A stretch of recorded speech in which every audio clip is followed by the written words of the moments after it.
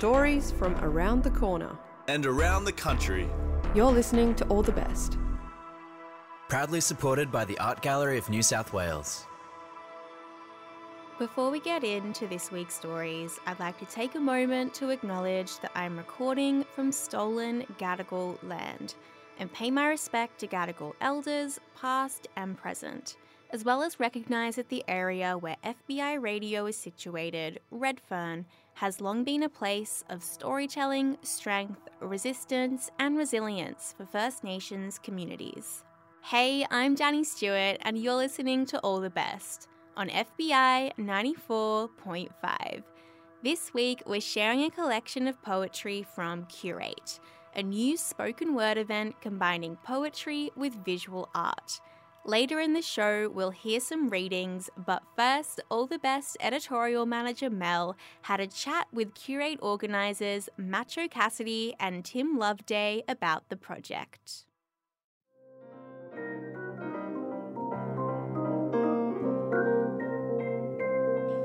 So can I get you to both introduce yourselves and tell me what you do, what you write about, something briefly about yourselves? Well, I'm Tim Loveday. I am a poet, writer and an editor based in Naarm. I predominantly write about men, reality and climate collapse. What is a boy? Is he get to the chopper with a Nerf gun? Is he they drew first blood, not me? Is he so cute he'll beat all the girls off with a stick? When he holds his breath, can he smell fear on the wind? What is a boy? Is he the space where a shadow falls? Is he becoming a night that never dawns? Is he the sound a tree makes in a forest when it reaches for an axe and hacks at its own roots? Is he the flinch before the collision, or two sides of the same coin divorcing? What is a boy? Is he a monster in miniature? The pause before that one joke, the laughter that's forced into a throat, future Mr. Fast Car, hot wife, big house, the nuclear centre of a nuclear family in a nuclear suburb? Is he about to go nuclear? What is a boy? Is he a cry for help or a lectern? Is he a stadium filler or a troll on the internet or an insect on the factory line? When he looks to his father, does he see hero or enemy? Can he still tell the difference? Does it matter? What is a boy? Is he the time between injustice and a fist? Is he the growing pains of martyrdom? Is he a periscope that looks out of the womb and sees war? Is he an alpha or a beta or the marble left on the chopping board? Is he the soon-to-be man of steel, his pockets packed with ammunition? Is his kryptonite a country that can afford to lose him? Is he the prefabricated shape of a country in mourning? Hi, I'm Macho Cassidy. I am a multidisciplinary artist that is mostly focused within the realms of poetry and expression. I like to say that I'm a performance poet more than a spoken word artist, but really what's the difference? I love to do stuff for the community. I love to go to different events, bring people up, help people work their words better if they can. And I like to just perform.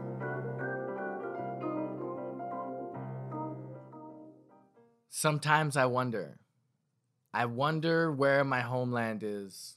Is it here or there or somewhere in between? But I only wonder sometimes. I know that bridging the gap can only be crossed by those that are inherited. But for me, I struggled to hold on to that heritage. The ideas that most of us are blessed with, the comfort of not feeling like I'm meant to be somewhere else when I'm here. Realizing that thousands of miles away, adaptations go astray and what goes on between homes is unknown to most. The feelings I felt growing up was the fear of not knowing myself. See, as a child, I never felt more outside the box, not being able to tick when it came to one ethnicity. They thought that two was a lot. Not being able to cope no matter which side of the globe I was on, only half of me was accepted. Only half of me was accepted. See, I've always fallen within the cracks of the land I stand in, not knowing if I belong anywhere. Not until I realize I don't need anyone to accept me for the land is what gives acceptance. My home is where I've been inherited. Like the current of the seas pushes the water between the lands and my feet as I look into the horizon, trying to find a reflection in the sea, trying to scope my homeland while I'm standing on the beach. I don't realize that I'm already there. Tell me about Curate. How did the idea start? Well, I guess me and Macho met through the spoken word scene in Melbourne. This was post-lockdown. Obviously, the scene had been heavily affected. A lot of the scene had completely disappeared. A lot of events had just, dissolved. Yeah, that's true, yeah. I just moved from Ghana country and I was really sporadically putting myself into any poetry event I could find. I met Tim because I saw him at each event I was at and I was like, oh, hi. And then we became friends and we discussed the differences of page poetry and performance poetry, and so we wanted to figure out an idea to bring them together. So what we were thinking was to build and elevate a stage for people of both fields and see if we can merge the crowds together, as well as rebirthing the spoken word and poetry scene. Yeah, 100%. Yeah. And I think we were also aware of the fact we talk a lot in the arts of multidisciplinary practice, and we wanted to see spoken word art being performed in spaces where art was being exhibited and responding directly to it, because we didn't see that. We didn't see a Phrastic series very much. Curate became an opportunity to not only showcase and exhibit astounding and some of Australia's best spoken word artists and page poets, but also an opportunity to promote the visual arts. Do you have a date? Yeah, we have a date. So opening night and our inaugural night will be the 18th of January. We're going to do it on 3-month cycles, and every 3 months we will have 3 poets come in and do 3 features. It will be 6:30 till approximately 9. We have some pretty amazing features lined up. They include Australian poetry slam champion Ren Alessandra, the amazing visual artist and poet and writer Eloise Grills, and the absolutely astounding Lebanese-Palestinian poet Hasib Harani. That will be at Red Gallery in Fitzroy North. I feel like it's a really cool space to start as our home. It's a smaller space than other venues that I've worked in, but it's got the energy of hey, we can do something here. Yeah. This is gonna be our home. Yeah. And also it's an opportunity for those poets to write responsive pieces to the artworks on display in the space itself.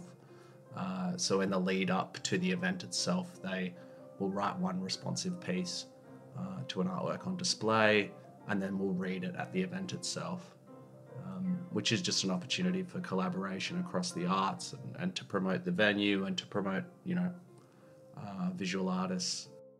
There isn't anything in Melbourne, to our knowledge at the moment, that is spoken word that bridges all of the gaps between all of those things, that is still focused on the literary arts, but also aims to work with the art and the art spaces in which it's conducted. Yeah. When we first were planning this out, we had a lot of trouble because the gallery does rotating exhibitions, so we had to figure out a date in between where the poets were available to come in a few weeks beforehand to look at the artwork so they could write something ekphrastically with the subject of the artwork in their minds and be able to express it while we have the event on, so they can point at the artwork that is on display rather than it being rotated through and then being oh well, it's not here anymore. So we really had to figure out scheduling wise, rather than how a usual poetry event would just be every last Wednesday at the end of the month or every first Sunday or whatnot. It was what our biggest challenge was in really concreting this idea of curate. Well, I'm excited. Hey, cheers. Success.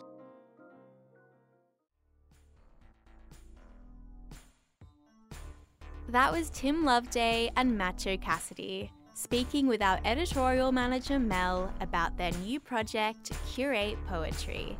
You're listening to All the Best on FBI 94.5. I'm Danny Stewart. All the Best is a great place to learn the art of audio storytelling. Never made a story before? No problem. No experience is required. If you'd like to make a story for the show, get in touch. Visit allthebestradio.com. Up next, we have a special collection of poetry readings from Curate Poets. Hi, my name is Eloise Grills, and this is a recording of me reading Huge Sweeping Meaninglessness of Life with Human Body for Scale, or an excerpt of it from my book Big Beautiful Female Theory. Thanks. Huge Sweeping Meaninglessness of Life with Human Body for Scale. When I was 26, I wrote a visual diary of my life for an online magazine for $60 a month. Now I have a record of some of the shittiest times of my life preserved like an ant in amber until the website disappears. When I was 27, I wrote a comic about my mental breakdown for a feminist website for $50 or so. The website has since disappeared, been scrubbed from the internet by the web host. I don't think I even saved the comic, so that is that. When I was 28, I also wrote for an online magazine. Humiliatingly obvious op-eds about sex, polemics I didn't and don't and won't ever believe in. I was paid $100 a month, for which I had to hassle the editor. I got my money in the end, most people didn't. The online magazine has now disappeared, fallen on the online scrap heap. For this one, I am grateful. I bequeathed my chunky period mishaps and sad monologues about girls in high school who coulda, shoulda been nicer to me. I became a fleshy cog, one of 1 million desperate arms clawing at 1 million typewriters, squealing like a fillet glass choir, the cacophony swelling, creating the great American misery memoir. And I'm not even American. I have mined my life for stories, not so much like diamonds, but peculiar reams of rock, flabby narratives without resolution or order, cohered into shape by contour tights. I have mined my life for stories so much that I am running out of them, the cave becoming a wet and endless hole, guzzling up ideas and nuance. I am running out of stories like the drunk at the bar. I have run out of reasons to draw my body. I have drawn it naked, crying, fucking, masturbating, pissing, kissing, lounging, bathing. I draw myself to replicate the feeling of hovering inside/outside myself, like a camera, like a bee, anticipating and incorporating and magnifying all criticism. All of these projections overlapping and undulating and fuck dancing over one another like horny teenagers desperate for attention. Each time I draw myself, it overwrites some previous version of my body. Will I ever know myself? Will you ever know me? Do I stink of desperation? And if so, can I rinse the stink off me? I'll confess. I was going to begin this essay by writing about a session with my psychologist Anita, who I've been seeing for the last 5 years. In 2020, I just managed to start talking to about my body. I told her that I started weeping and had to go back to bed when I saw my stretch marks in the mirror. She said, "What would you say about a body if it weren't yours, if you saw a picture of its stretch marks in close-up?" I guess I would say that it was growing or shifting or changing, or that it might be pregnant. She said, "So when you're talking about this body, you're using neutral language. You're not concerned with age or weight. You're thinking of the body in flux, not stuck in one rigid state. Now, why can't you think of your own body this way?" Anita was talking about body neutrality, but whenever I hear this kind of talk, I start spiraling, thinking about Instagram influencers who promote the cheap ecstasy of body-positive slogans instead of a mind. Because I'm dubious about it being revolutionary to have fat and exposed flesh and to forego a razor. Like, okay, we love ourselves. Now we can go frolic in a meadow like freshly lobotomized cattle. Moo, my name's Buttercup. Nothing to shoot for. No grit in our oyster shell to slowly worry into a pearl. When I was a kid, and for some reason I frequently got warts, my mum told me that if you had one, you should rub it on a coin and give it to someone, like you're selling them your wart. But don't tell them, otherwise the magic won't work. Does it work the same way with shame? When I was 27, I wrote a piece for a blog for $300 and then it went mildly viral about my body in all the ways I have come to hate it. It didn't make me feel better. When I was 28, I wrote an essay about my body and all the ways I've been taught to hate it and submitted it to a competition and I won $5,000. And it didn't make me feel better. That essay was the basis of this book, which, plot twist, is not making me feel better. In her essay on confession, Tell All, Etta Ganiadan worries about her acts of self-exposure and ponders if her pre-packaged vulnerability is an excuse for her to skirt over her deeper issues. I wonder if my oversharing functions as a half measure. I am worried that this is a way of pantomiming a level of comfort with vulnerability that I actually lack, she writes. Why then do I write confessionally? In order that I might enact a self? My mind had been steeping in the dubious platitudes circulating in feminist Facebook groups, that we should reclaim our bodies by showing our bodies, that writing about the patriarchy can help defeat its ills, that writing your traumas is always and necessarily a soul-clearing catharsis, and that it never hurts.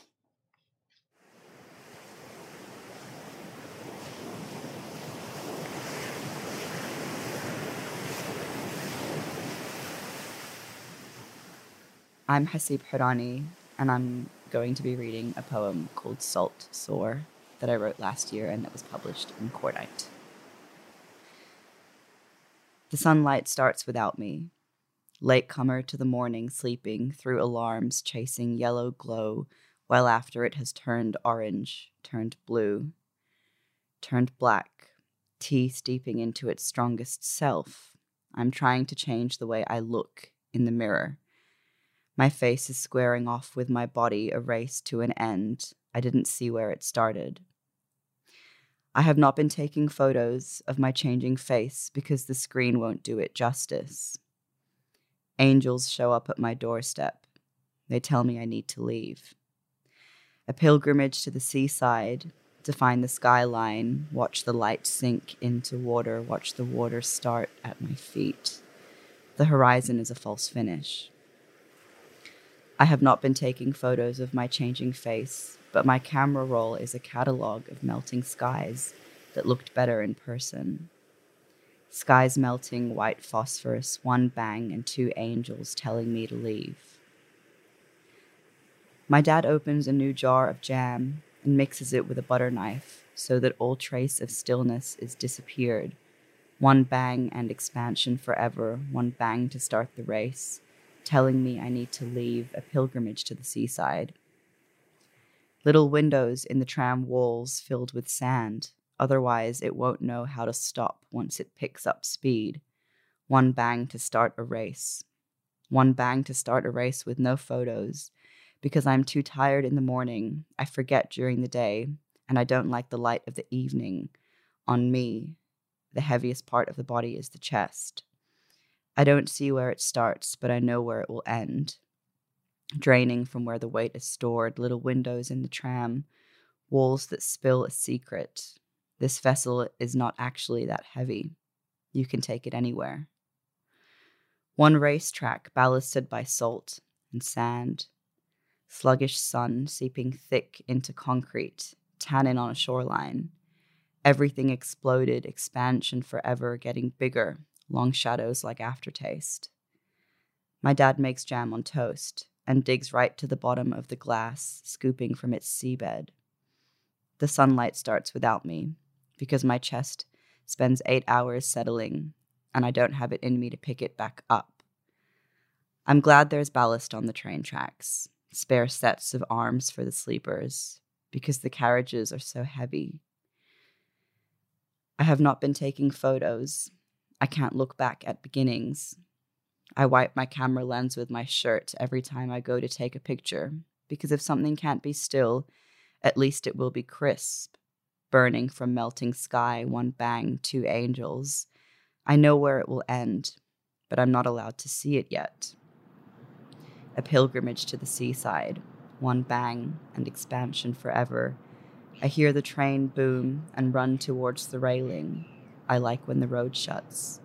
Rest my chin on the metal, stand at a false finish. A tower of salt soar in the landscape, greedy to see how it ends. My eyesight hasn't gotten better or worse in 6 years, but I can't stop buying new glasses. I'm trying to change the way I look back at the melting sky without becoming a tower of salt. Sugar pink clouds on my phone screen, jam spread sloppy. I wake up still, in deep blue, and watch the corners of my bedroom take shape, a proxy sunrise, like walking the street on a full moon and saying, "It's sunny out." The sunlight starts without me, and it only stops for the new moon. My dad puts the jam back in the fridge. The heaviest part of the body is the chest. I can't think back to where it started, but I know where I want it to end. Expansion, forever getting bigger, becoming something else. 20% of the body is the chest. Yesterday, I ran the train tracks, fence closing in, ringing to mark the end of something, ringing to mark a last chance, sun setting, metal snapping, neck straight. I did not look back. One bang and the shatter of glass turning into sand.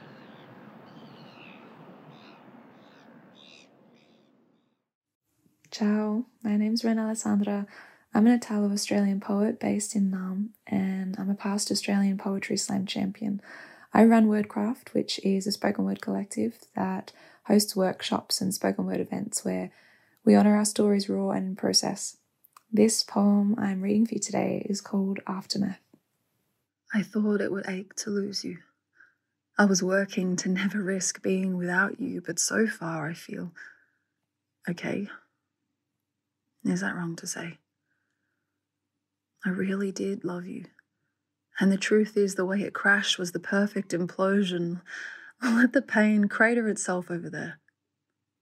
A physically compartmentalized wound. I do not need to look at you. Not all at once. Not today.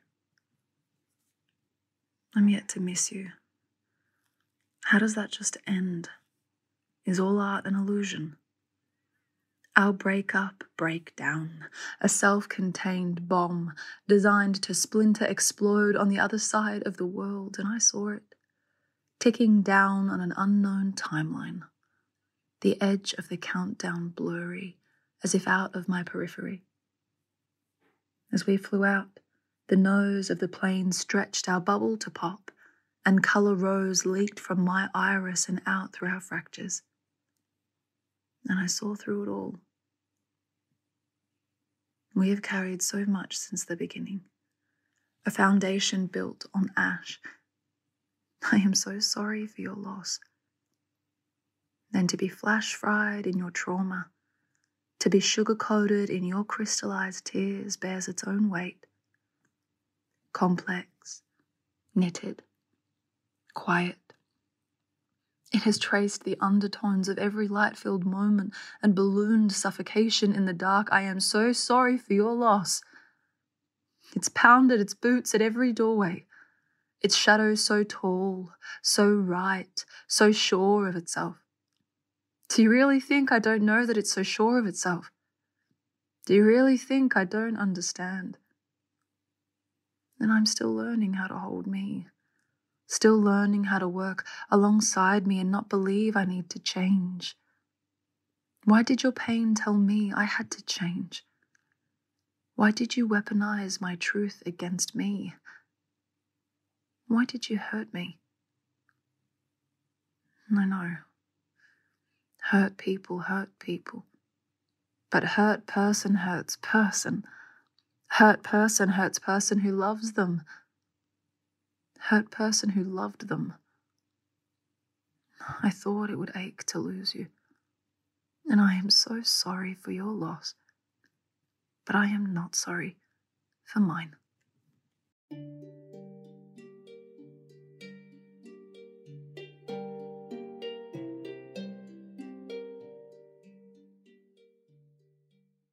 What fraction are you? What fraction black, what fraction white, what fraction foreign, what fraction belonging, what fraction of you is you, what